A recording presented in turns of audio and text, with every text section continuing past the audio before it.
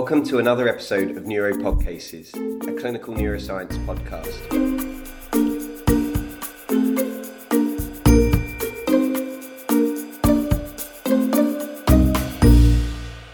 I'm joined today by Dr. Matt Jones, who is a consultant neurologist at Salford Royal Hospital and an honorary lecturer at the University of Manchester. Dr. Jones specialises in cognitive neurology and works in the Cerebral Function Unit at Salford Royal. He has extensive clinical and research experience in the progressive aphasias. In this episode, we are going to focus on the progressive aphasias, their causes, and how to differentiate them. To start with, would you mind giving us an overview on what the term primary progressive aphasia means to you, and what are the main syndromes that are covered by this term? Okay, so I think primary progressive aphasia is quite a broad term, despite its precise sounding nature. And it really has been with us in this current form for about 10 years. So that's the first thing. So what we currently refer to as PPA, primary progressive aphasia, and the subtypes have actually only been with us in this form for 10 years. So it's currently split into three syndromes. And within these primary progressive aphasia syndromes, you've got semantic variant progressive aphasia, non-fluent variant progressive aphasia, and logopenic variant progressive aphasia. And progressive aphasia simply means, a progressive difficulty with language. By definition, it has to be the main problem. It has to be the problem causing disability. And it sort of has to be assumed neurodegenerative. So no other disease process could plausibly cause this. So, you can't have a stroke giving you aphasia and then another stroke giving you worse aphasia. So that's not primary progressive aphasia. It has to be a sort of progressive, gradual condition, in the same way that, all these neurodegenerative diseases have to be progressive and insidious in onset. So that this sort of tripartite system has been with us essentially for 10 years, and everyone's kind of got used to it. It's not perfect. And we know that there are patients who have progressive aphasia who don't fall into one of these three categories. And we also know that it's possible for patients, at least at presentation, to actually fulfill two of the categories simultaneously. And it's also possible for patients to progress and start off in one category, but then develop new features and end up in another category. So I think what I'm sort of saying in a not very roundabout way is it's an imperfect system, but it is the current system. If you go back historically, the notion of progressive language disorders is not new. And like a lot of neurodegenerative diseases that we're all now pretty familiar with, progressive aphasia was described, at the end of the 19th century. There are really good descriptions of patients with progressive aphasia from like Arnold Pick. And like a lot of these degenerative diseases that were well described in the late 19th century, they sort of got forgotten about in the 20th century until sort of late 70s, early 80s. And then interest in them was revived. And with progressive aphasia, it's sort of early 80s, Marcel Mesulam sort of started working on them, and simultaneously, or around that time, you had sort of Elizabeth Warrington and Judy Snowden describing sort of semantic patients. And over that period of time, they became strongly associated with frontotemporal dementia, and for a period they were inextricably linked. So the criteria for FTD described FTD as one of the syndromes, semantic as one of the syndromes, and non-fluent as the third syndrome. So they sort of shifted over time, really, from a very rare thing described in the distant past to something that was probably something to do with FTD, and now it's sort of on its own as PPA. And yeah, I imagine it will change again, because that's the nature of these syndromes.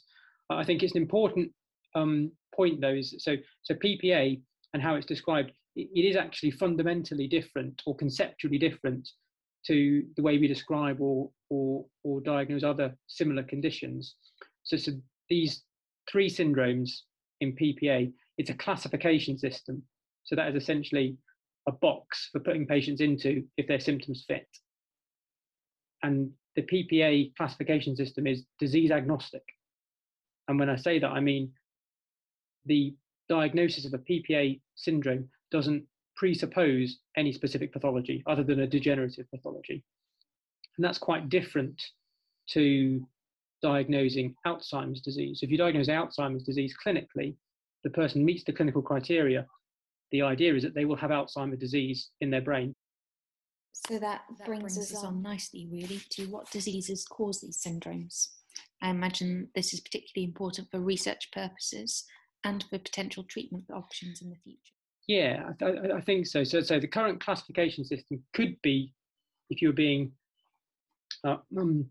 uncharitable, you could say, well, it's just, arbitrary labels that we've given that patients more or less fit into, only just more than less, as it turns out. But what these patients actually have are degenerative proteinopathies. So these diseases are all characterized by the aggregation of misfolded proteins. And we know that patients with PPA can have a number of different pathologies in their brain. Broadly speaking, this splits into the frontotemporal lobar degenerations and Alzheimer's disease. So frontotemporal lobar degeneration itself could then be split further into primary tauopathies and TDP-43 proteinopathies. And you can split that even further. So the tauopathies can be split into PIC type, corticobasal degeneration, and PSP. And the TDP-43 proteinopathies just get letters, so ABC. And we see most of these diseases causing various forms of PPA. But there are some broad rules. So generally speaking, patients with semantic variant PPA have a frontotemporal lobar degeneration characterized by the buildup of TDP-43 pattern C. But some patients with semantic variant PPA turn out to have Alzheimer's, so it's not perfect. Patients with non-fluent variant PPA, generally speaking, have an FTLD pathology, and it's quite often a tauopathy in actual fact. But by the same token, some patients fulfilling the criteria for non-fluent progressive aphasia will have a TDP-43 disease, or some will even have an Alzheimer's disease.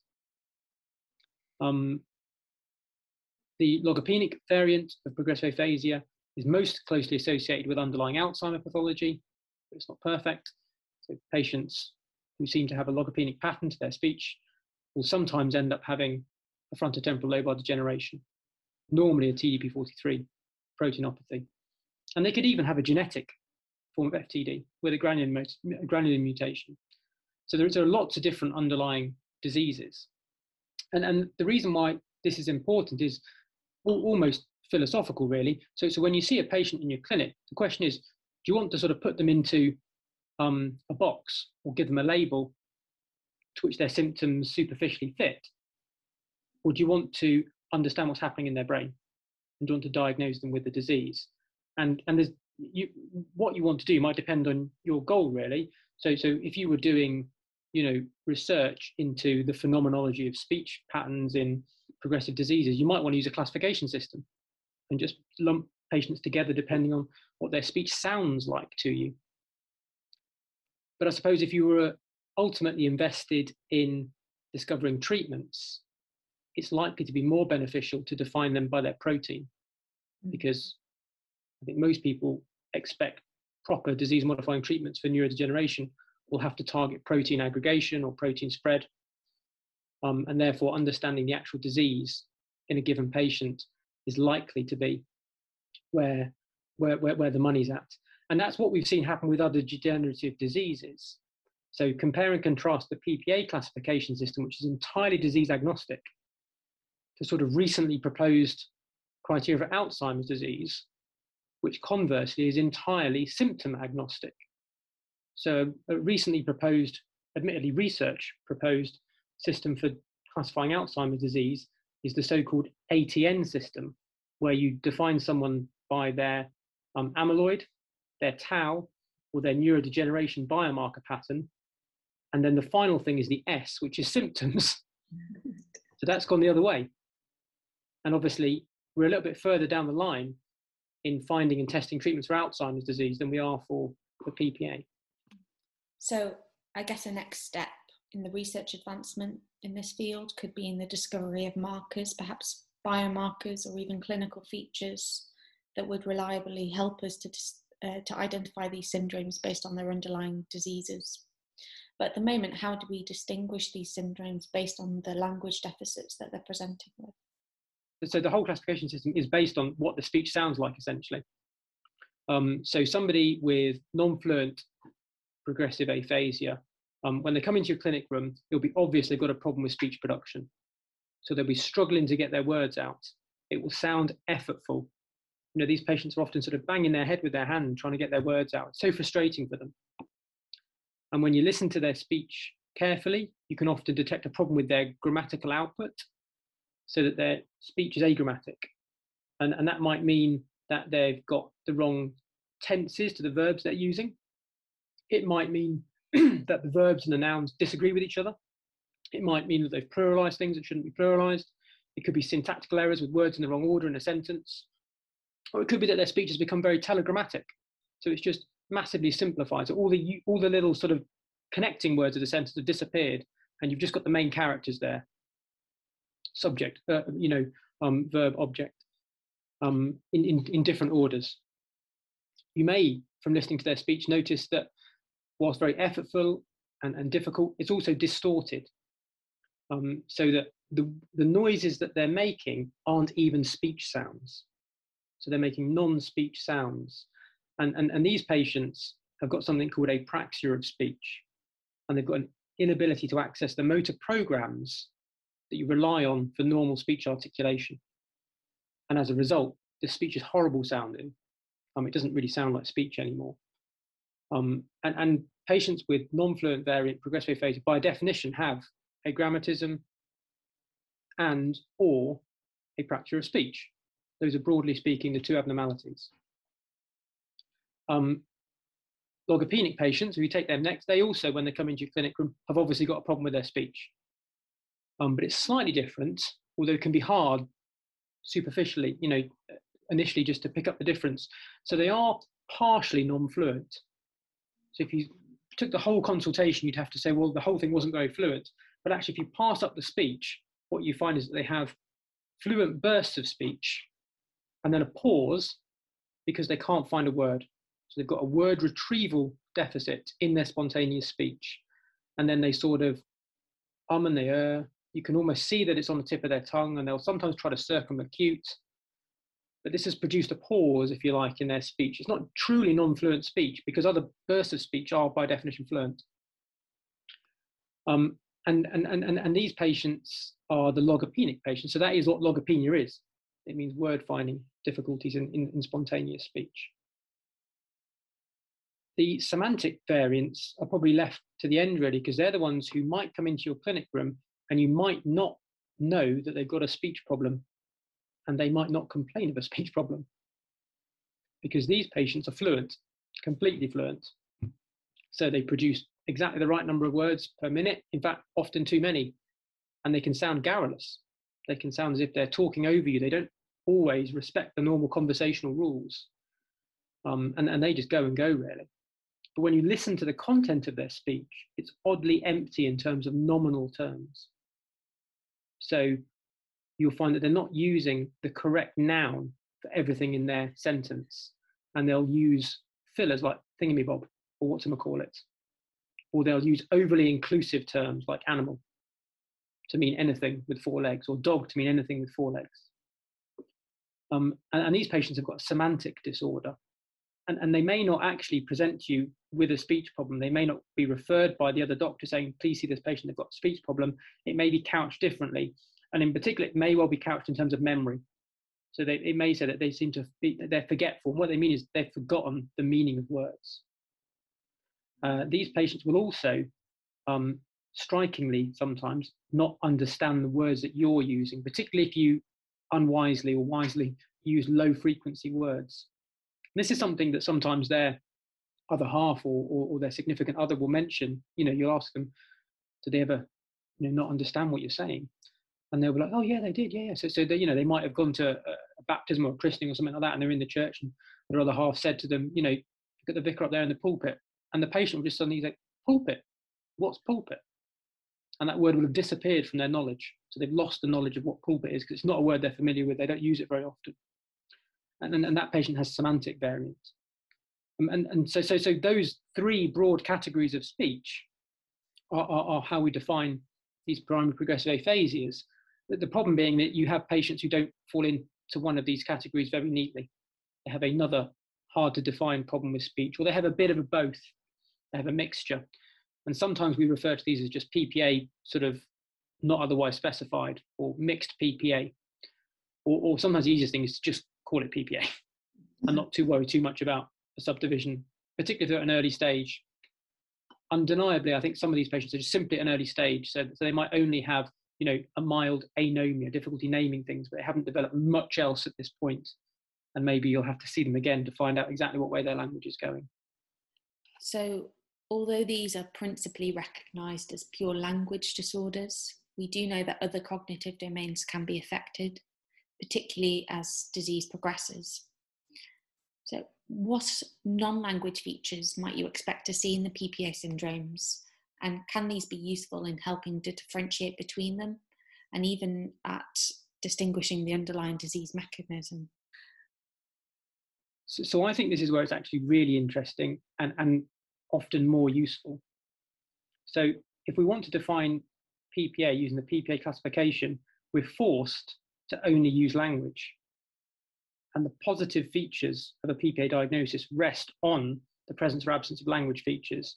There is a little bit in the background of the PPA criteria saying you're not meant to have a bad episodic memory problem or bad visuospatial problems. You're not meant to have a bad sort of frontal behavioural disorder. And you can see why they've done that, to exclude obvious FTD and obvious Alzheimer's patients who often have a bit of a language disorder. And so that's fair enough. But you can see lots of patients whose problem is obviously language. That is why they're disabled. That is why they've come to see you. But they have other issues as well. And these other issues are what makes it more interesting, because then using these other features, you can start to have a better guess at what their actual disease is. And you can move away from that PPA classification and move towards diagnosing their brain disease, which I would suggest is what a neurologist should be doing. So if we think about the semantics first, so you've got a patient whose problem is that they've forgotten the meaning of words, so they can't name things accurately, and they don't recognize words for what they are. So these patients will often have other features. So one is that they'll often not just fail to recognize words, but they'll fail to recognize objects. So it's not just the name of something they don't know, but they may also fail to recognize something from its visual representation. They may fail to recognize something from its sound, or get sounds mixed up between things. They might even fail to recognize something from the smell or its taste. So this is a degradation of semantic knowledge. And that's really what lies at the heart of this disorder. It's not really a semantic aphasia. It's a loss of semantic knowledge, which is a more broad thing than just language, I think. And this can be striking. So some patients, in fact, it's predominantly a problem with visual recognition. And that's simply because their disorder started in their right temporal lobe as opposed to their left temporal lobe. They'll have the naming problem as well, because all these patients are to a certain extent bilateral. It's just where the balance lies, right more than left or left more than right. So when you see that they've got a sort of, if you like, multimodal semantic deficit, then you know that you're dealing with one of these frontotemporal lobar degenerations. It's a TDP 43, probably type C. You know, that's the level of specificity that we're getting down to with these sorts of patients. If you go further outside the realms of language and cognition and stray into the world of behavior, you'll find that most of these patients have got some behavioral change, even if it isn't causing disability. So most of these patients will start to become more routine bound. They'll start to clock watch. Their dietary preferences will change, not in the same way as FTD. So FTD, you see lots of overeating and chocolate and stuffing and things like that. So these patients develop an ever narrower repertoire of what they want to eat. So they just want to eat the same thing on a Tuesday as every Tuesday, and eventually it's the same thing every day. They'll often develop a slightly odd tendency, but very striking, to puzzling. So they'll be doing Sudoku puzzles or word searches. And I'd strongly advise you leave some of these books out in the waiting room and see who picks them up, because they'll be the semantic patients. So there's quite a big sort of syndrome around this semantic variant. So the semantic variant bit of the aphasia is the umbra, but all the interesting behavior and other features of the penumbra. And detecting all of that makes you much more confident that you know what you're dealing with. If you've got someone who's non-fluent, then I'd be looking for associated frontal executive features in the history. So maybe they become a little bit more rigid in their behavior, a little bit more routine bound, a little bit intransigent, maybe just a little bit less caring. But these won't be striking, these won't be severe, and they won't be the main problem. They won't be what's caused them to come to the doctor, which is what you see with frontotemporal dementia, where that's the main problem. The patients will sometimes, and why that's useful is because those patients are going to have an FTLD pathology that's underlying their non-fluent aphasia. What's really interesting is some of the physical signs you see even early with these patients. So some of the patients have got subtle Parkinsonism, normally just rigidity or bradykinesia. Some of them have got apraxia. And when those signs are strikingly asymmetric, asymmetric Parkinsonism and apraxia, then it's very likely that this is a corticobasal degeneration pathology presenting with progressive aphasia, which is well known to occur. Some of these patients who come into the clinic and they've got obviously effortful speech, it's quite distorted. They're making errors in sort of articulatory sort of processes. When you examine them, they've actually got what is the beginning of a vertical supranuclear gaze palsy. So they've got slow and hypometric saccades. That's because another one of the pathologies that underlies some of these patients is PSP. And you can identify these patients pretty early, actually, because they come with speech and they've just got subtle vertical supranuclear gaze palsy. You do the old pull test on the shoulders when they're standing and they just take a few too many steps back. And in fact, that's telling you something important. It's telling you that, yes, they've presented with progressive aphasia, but that's just a label. What they've got is PSP. And with updates to how we define PSP, we can, diagnose these patients without a full house of classical PSP features as, so-called PSP speech and language onset. We see a lot of that in our clinic.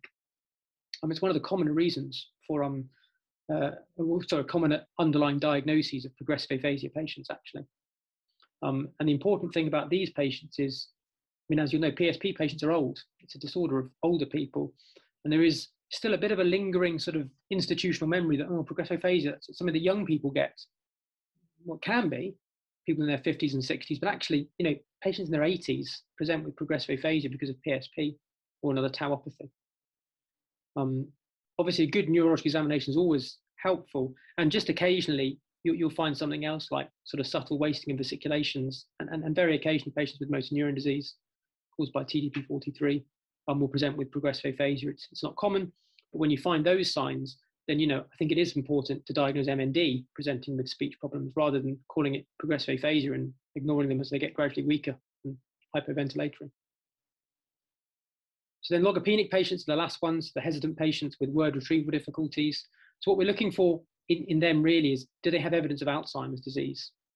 So we're looking for associated Alzheimer's disease symptoms and signs. So if we're saying Alzheimer's disease has caused their progressive aphasia by causing logopenia, it's going to be left lateralized Alzheimer's disease, probably sort of temporoparietal. So we should be looking for problems with calculation. We should be looking for problems with the spatial elements of praxis, perhaps subtle visuospatial problems, perhaps not perceptual problems with vision, but perhaps difficulties with visual construction. And once again, neurological examination could be unrewarding in a lot of patients, but in some patients, you'll see subtle sort of myoclonus or stimulus-sensitive myoclonus, which is often a clue that the underlying neuropathology is Alzheimer's. So there are lots of these extra clues outside language. And the reason why they're so important is they're often clues to the pathology. They don't help you with the syndrome. The syndrome is based only on the speech. The underlying pathology can be got at from these surrounding features. And I think that's why it's so interesting to look at these patients, in the round. When we see that these syndromes can extend so much beyond a pure language disorder, particularly with a more global loss of concept and behaviour changes that occur in patients with semantic variant PPA, I wanted to ask what your views are on the use of the term semantic variant PPA versus the term semantic dementia. What terminology should we be using for these patients? So I think it might depend a little bit on the patient in front of you. I think if you've got a patient at a very early stage and all they have is, anomia with an apparent semantic basis, then perhaps for that patient at that moment in time, the best diagnosis is semantic variant PPA, because that is what they have. And there is a bit of uncertainty in a patient at a very early stage as to whether they will develop lots of classical semantic knowledge problems and behaviors because of TDP-43, or will they go in a more Alzheimer direction? And you see these patients at a very early stage sometimes. And for those patients at a very early stage, it might be the right label. But if you've identified that they have problems with object recognition, that they can't tell people from their faces accurately, that they can't identify objects, or they misidentify objects, or just generalize when they see things, then it's gone beyond language. So it's by definition, as far as I'm concerned, not an aphasia. It's a progressive disorder affecting multiple cognitive domains that's presumably causing them problems, otherwise it wouldn't come to the clinic. That's defined as dementia. So unless you've got a personal problem with the word dementia, which I appreciate some people think is stigmatizing, then I can't think of a good reason not to call this semantic dementia, because that's what it is. And as the disease progresses and you see the behaviors just wreaking havoc in the family and the household, it's clear that calling it an aphasia doesn't seem right, because actually what's causing the problem is dementia. I guess with a lot of these as well, it's about keeping an open mind, and as the patient progresses, our definitions can change and evolve with them, I guess.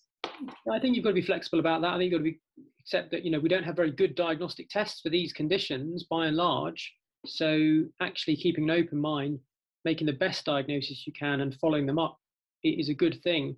And certainly if I'm not very clear what I think is going on, then I would generally just arrange to see the patient after an interval, having given them a sort of interim diagnosis, and I'm comfortable with that. We don't have better tests sometimes than the passage of time. So I imagine that the majority of our listeners will have been faced with a patient in a busy general neurology clinic at some point who is presenting with a progressive language problem. It can be difficult in this setting to tease out the true language deficits. Do you have any top tips for the neurologists seeing these patients in clinic on what initial screening tests might be useful? I mean, I think these aren't great patients for busy clinics. There's no doubt about that, because the person's got a communication difficulty. It's going to take longer.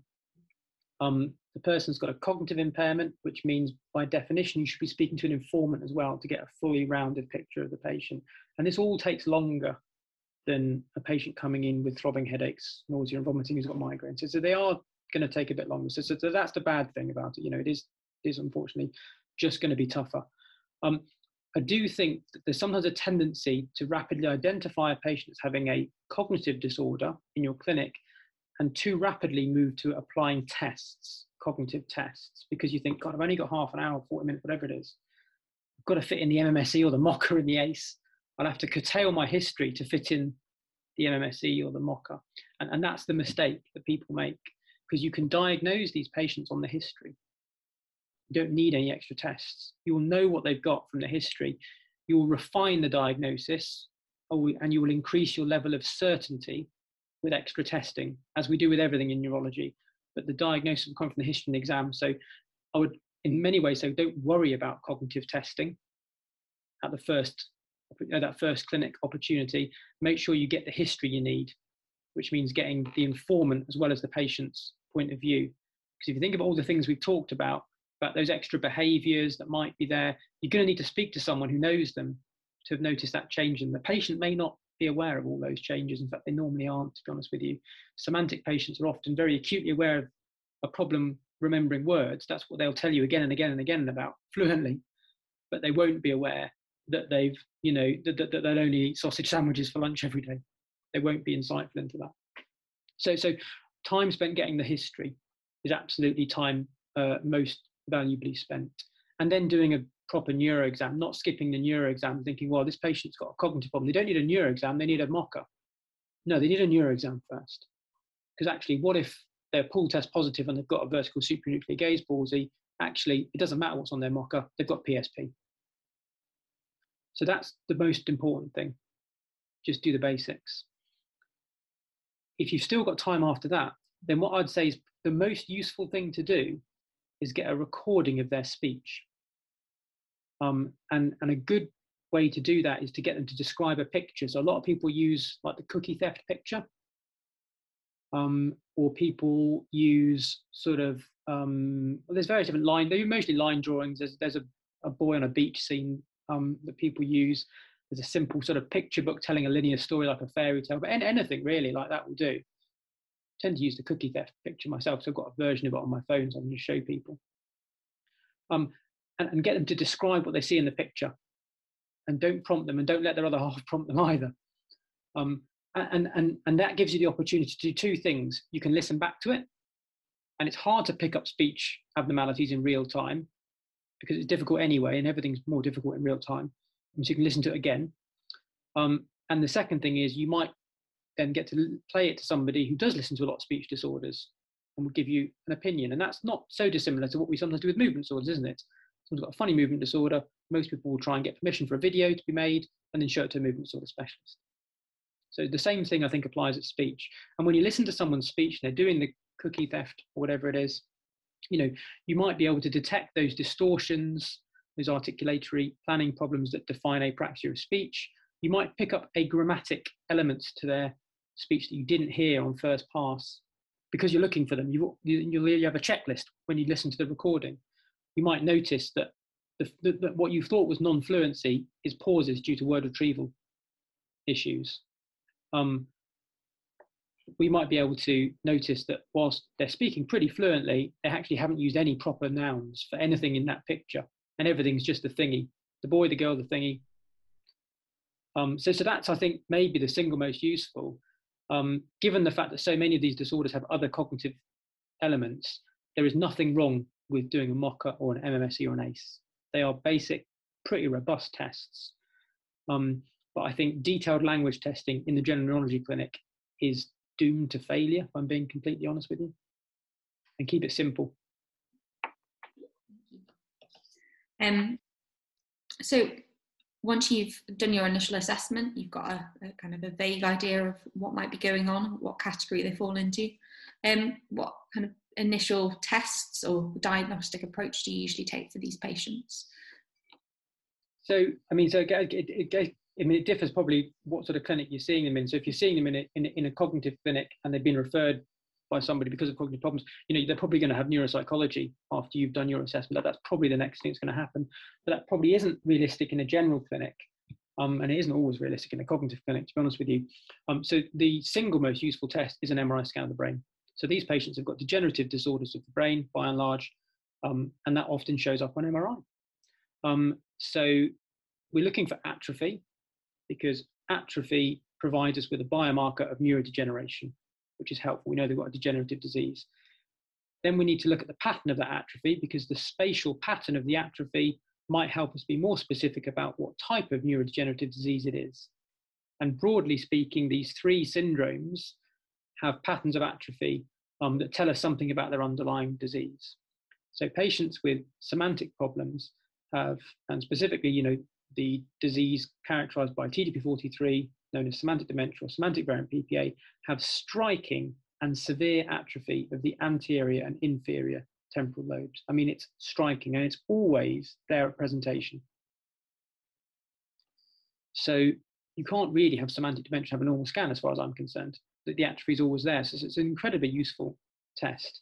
You've got to be a bit careful to look at the scan yourself, because general radiology reporting will often just call this temporal lobe atrophy, is this Alzheimer's? That's the sort of comment you might expect. But when you look at the pattern of the atrophy, it's the pole of the temporal lobe that's been decimated. The inferior temporal gyri have completely shriveled away. And yes, there's lots of ex vacuo dilatation of the temporal horns, but it's because of the other volume loss. So it's not really an Alzheimer pattern. It's usually bilateral, almost always asymmetric. In fact, I would say always asymmetric for semantic dementia. The logopenic patients, we're going to expect them to have, temporoparietal disease. That's what we're expecting. And, left-sided temporoparietal atrophy is what you'd normally see. That is not a terribly specific pattern, but it's associated more with Alzheimer's than any other degenerative disease. So I guess that's helpful. I think the most tricky ones are the non-fluents, because often their initial MRI scan looks pretty normal to the naked eye, and the atrophy can be surprisingly subtle. I mean, some of them do have obvious left frontal lobe atrophy, but often they don't. And it's just a bit of perisylvian atrophy, which is subtle widening on the sulcus on the MRI scan. It can be difficult to detect, to be honest with you. So those are the ones where the MRI scan can be a bit disappointing sometimes.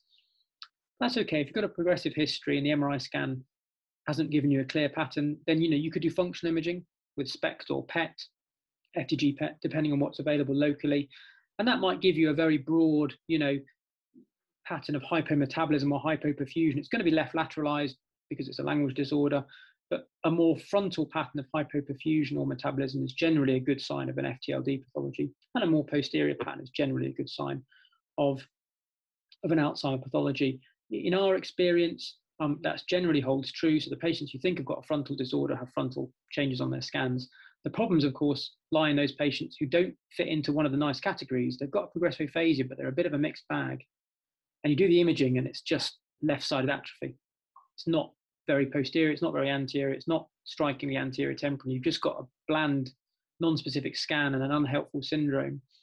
And in these patients, if you want to push it, you can push it. And potentially you can look for biomarkers of Alzheimer's disease. So in these patients, selected patients, I guess, you could proceed to either amyloid PET or perhaps more helpfully CSF to look for a sort of pattern consistent with Alzheimer's. So the patients whose disease is caused by Alzheimer's, in the CSF, they should have low amyloid and they should have raised phospho-tau. And with that pattern, you could probably say, well, this patient's disease is caused by Alzheimer's, not by definition, therefore, an FTLD. If the Alzheimer's biomarkers are negative, then you can probably by inference say, well, it must be an FTLD, but you won't get any further than that. We don't have good biomarkers at this time for the TDP-43 proteinopathies or most of the tauopathies, to be honest with you. So that's about as far as you can probably take it outside of research, I'd say. And I guess once you've got those results, you're bringing the patient back to clinic and speaking with them and their families. What do you usually tell these patients about what to expect in the coming years? Particularly, are there any useful support networks that you might sign patients and their families to? So I think this is the point at which it becomes helpful to have spent extra time trying to work out what the disease is rather than just what the syndrome is. The reason for that is if you've got somebody who's presented with a logopenic pattern of speech, but they've got other features consistent with Alzheimer's and imaging or biomarkers consistent with Alzheimer's, you can be more accurate in your prognosis. You can tell patients that their disease is going to progress, but it's probably going to progress to involve these other cognitive domains. This is something that they may wish to plan for. You can offer them symptomatic treatment for Alzheimer's disease. Lots of these patients do have a working memory deficit, and it's not unreasonable to give them a cholinesterase inhibitor. Not everyone feels better on it, but certainly it's not an unreasonable thing to do. So I think that's useful, and I think it allows more accurate prognosis. It may allow them access to interesting research studies for newly developed drugs for Alzheimer's. So there's lots of reasons to try and make an accurate diagnosis in Alzheimer's, I think, particularly at the moment. In semantic variant cases, I guess, once again, prognostication. If you're confident this is in fact, semantic dementia, then the patient's behaviours that are currently subtle are going to get worse. That's something that people can use and help to plan for the future. Semantic dementia is an interesting form of FTLD because we know that FTLD is, quite often genetic and inherited. 30%, 20%, 30% cases. Interestingly, not semantic dementia. It's basically not inherited. There is no gene that we know of that causes semantic dementia. So knowing that is useful. Patients can be worried about that. So you can put people's mind at rest just with that piece of information. For the non-fluent patients, it's often about thinking about, emerging motor phenotypes, about gait instability, Parkinsonism. With apraxia of speech, it can herald, other problems like swallowing problems, and getting speech and language therapy involved, particularly for those where you're worried about swallowing problems in the near future can be helpful, but actually any of these patients with progressive aphasia could benefit from a suitably trained and adequately interested speech therapist. Because whilst you can't massively correct the deficits with speech therapy, you can work on alternative communication methods, which will help the patient feel less frustrated and help the family understand what's going on when the patient's unable to get their point across verbally. So there is, stuff to be done. You need ideally knowledge of what local support groups are available, and not every region has a aphasia, progressive aphasia support group. That's the case, but some do. Or some will have a support group for patients with an early onset or atypical dementia. Or failing that, there is a national support group. So the Rare Dementias UK organisation run a PPA branch, and it's a really good organisation with contacts for patients and their families, lots of information, events which are currently obviously virtual, not live, and obviously signposting them to the usual resources like Alzheimer Research UK and the Alzheimer's Society, because those broad charities they cover all of these diseases. And if the patient's suitably interested, then highlighting things like joint dementia research to get involved in sort of research studies and things like that. So lots potentially to talk about. So in our clinic, we do a separate appointment just to discuss results and go through prognosis and talk about support and things like that. And there's a whole practical side of this, thinking about getting lasting power of attorney sorted out, inform the DVLA, have you made a will? So there's a lot to talk about, and it usually merits a separate appointment and isn't generally, a case of writing back a letter saying your MRI scan shows atrophy, you've probably got dementia. Thank you for that. I thought it might just be helpful if we just finished on a case. So I'll just read out a very brief scenario, talking through your initial impressions and how you might approach this particular patient. So this is a 63-year-old right-handed male, and he's a retired English teacher. So he's presenting to clinic with a progressive difficulty with his speech that has evolved over the last 4 years. He first noticed some difficulties when he was at work. He was teaching in a classroom and he would frequently mispronounce words, and he felt he was stumbling over sentences. He eventually took early retirement because of these difficulties. His problems persisted, and he now finds that he avoids conversations in general. His wife, who accompanied him to clinic, also commented that he frequently made mistakes when texting her. And you see an example on her phone where he's written you I love rather than I love you. His medical history is otherwise unremarkable. He's a keen golfer, which he plays without any difficulty. There are no concerns about his memory. And when you do a brief examination in clinic, he's orientated, he's able to perform well on tasks of attention, and he's able to register and recall items after delay. Testing of visuospatial skills is unimpaired, and his comprehension appears intact. His verbal fluency is reduced, and he can only name 4 items beginning with the letter P in 1 minute and 6 animals. He's correctly able to name all items shown on the Addenbrooke's, but he struggles to repeat back the words hippopotamus, eccentricity, and unintelligible. He also struggles with sentence repetition. He's unable to pronounce irregular words such as so, pint, and dough. There's a few sort of things about this chap. So he's got a progressive disorder of speech production. So you can definitely, put him in that progressive aphasia category, I think. And it's quite a long history, 4 years, which isn't in and of itself that unusual in progressive aphasia, because people can become aware of speech problems at a very early stage. It's noticeable, particularly if you're in a job where you use your voice a lot. Like he's a teacher, so I guess he'd potentially notice this really quickly. And actually that presentation tells us some useful things. So he's mispronouncing words and stumbling over his sentences. So straight away, this isn't semantic variant PPA.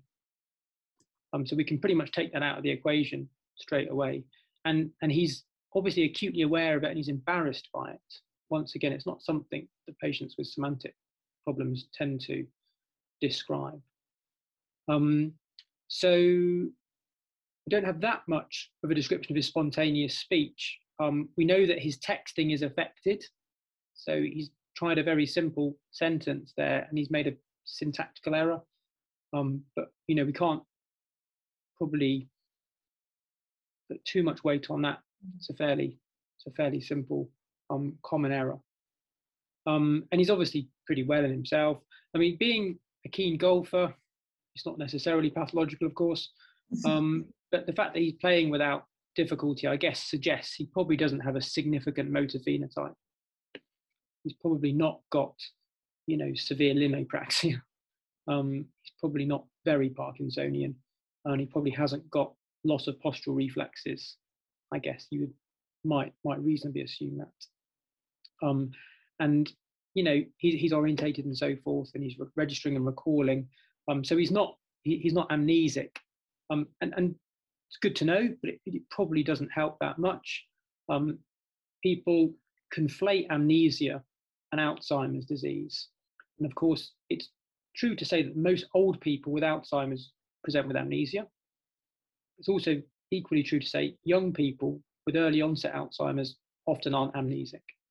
So they might have working memory problems and other temporal, parietal, neocortical deficits, but they're often not amnesic. So retention of that sort of learning curve, I guess, doesn't help in PPA that much. The visuospatial skills being unimpaired, that's helpful, isn't it? Because I guess it points a little bit away from a widespread Alzheimer type pathology.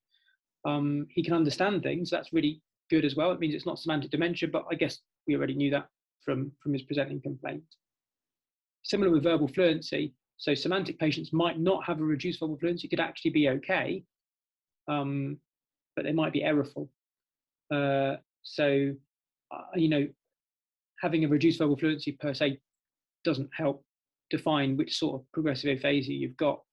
A logopenic patient could easily be reduced in fluency, as will a non-fluent patient by definition, really. It's quite interesting, he names all those items in the Addenbrooks. There's obviously not that many pictures in the Addenbrooks, but some of them are quite hard. And the fact that, his verbal fluency is pretty bad, and the fact that he, even a few years ago, was stumbling over his words when he was speaking in class, but can name all these pictures is quite striking. I guess, it's probably fair to say that logopenic patients often have a mismatch between their spontaneous speech being pretty bad and sort of constrained confrontation aiming being a bit better. It might be useful to know how he performed qualitatively, because somebody can get all those all those names of the pictures, but it can have been a bit of a sort of labour of love. They were sort of umming and erring, it was on the tip of their tongue, they described it, and then they got it. So you could maybe infer a little bit more about whether it was word retrieval that he was able to overcome. And then you've got this repetition issue. So he's struggling with long words and he's struggling with sentence repetition. And those are definite features of logopenia, of course. But if you've got another speech disorder of a non-fluent variety, you could also struggle. What you see with logopenia is a mismatch between simple words being okay, they repeat them, and as the words get longer and more complicated, they're more likely to make an error, particularly phonological error. And the same with sentences. They can repeat a short sentence, and as the sentences get longer, they make errors, they lose track. And then at the end, we've got this problem with pronouncing irregular words like so and pint and dough. So this could be, surface dyslexia. So he's reading irregular words as sort of phonetically, which is, a feature that you see in semantic variant, but we know this patient doesn't have semantic variant PPA, so this is just a problem with reading, I would suggest.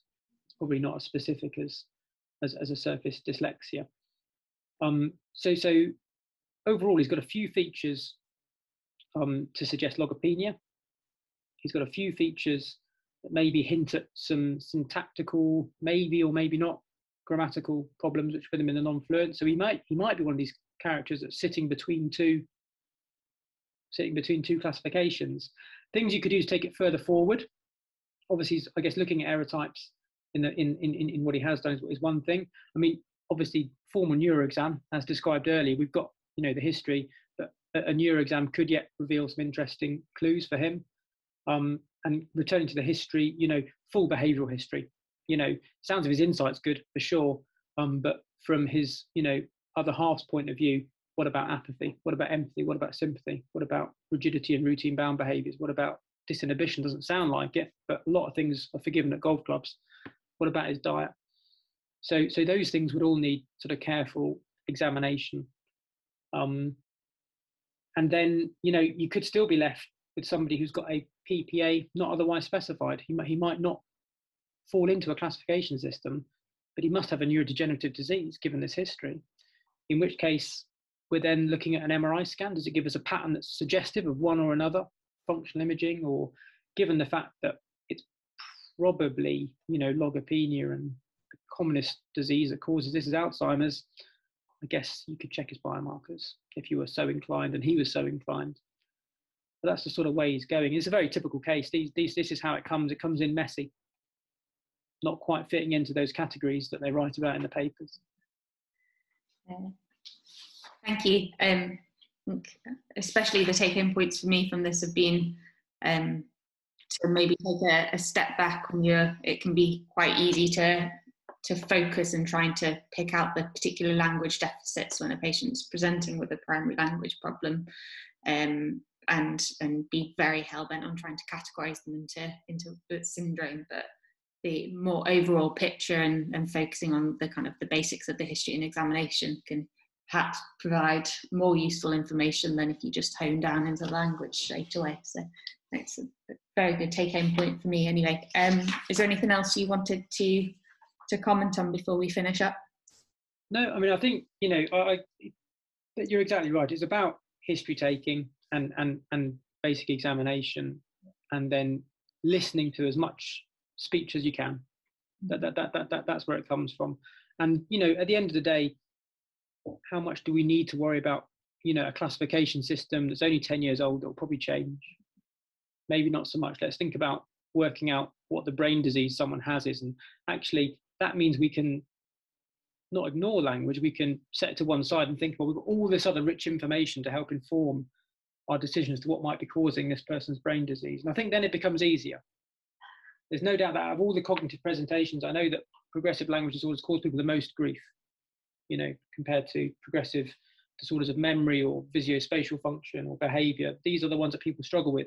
As I say, I think it's been made to feel more complicated than it has to be. That's what I think. I would definitely agree with that. Thank you very much, Dr. Jones, for this useful breakdown of the PPA syndromes and their underlying diseases.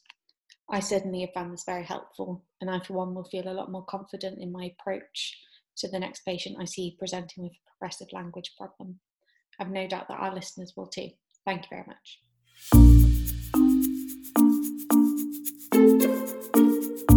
Thank you for listening. For more information about this episode, please visit our website at neuropodcases.co.uk.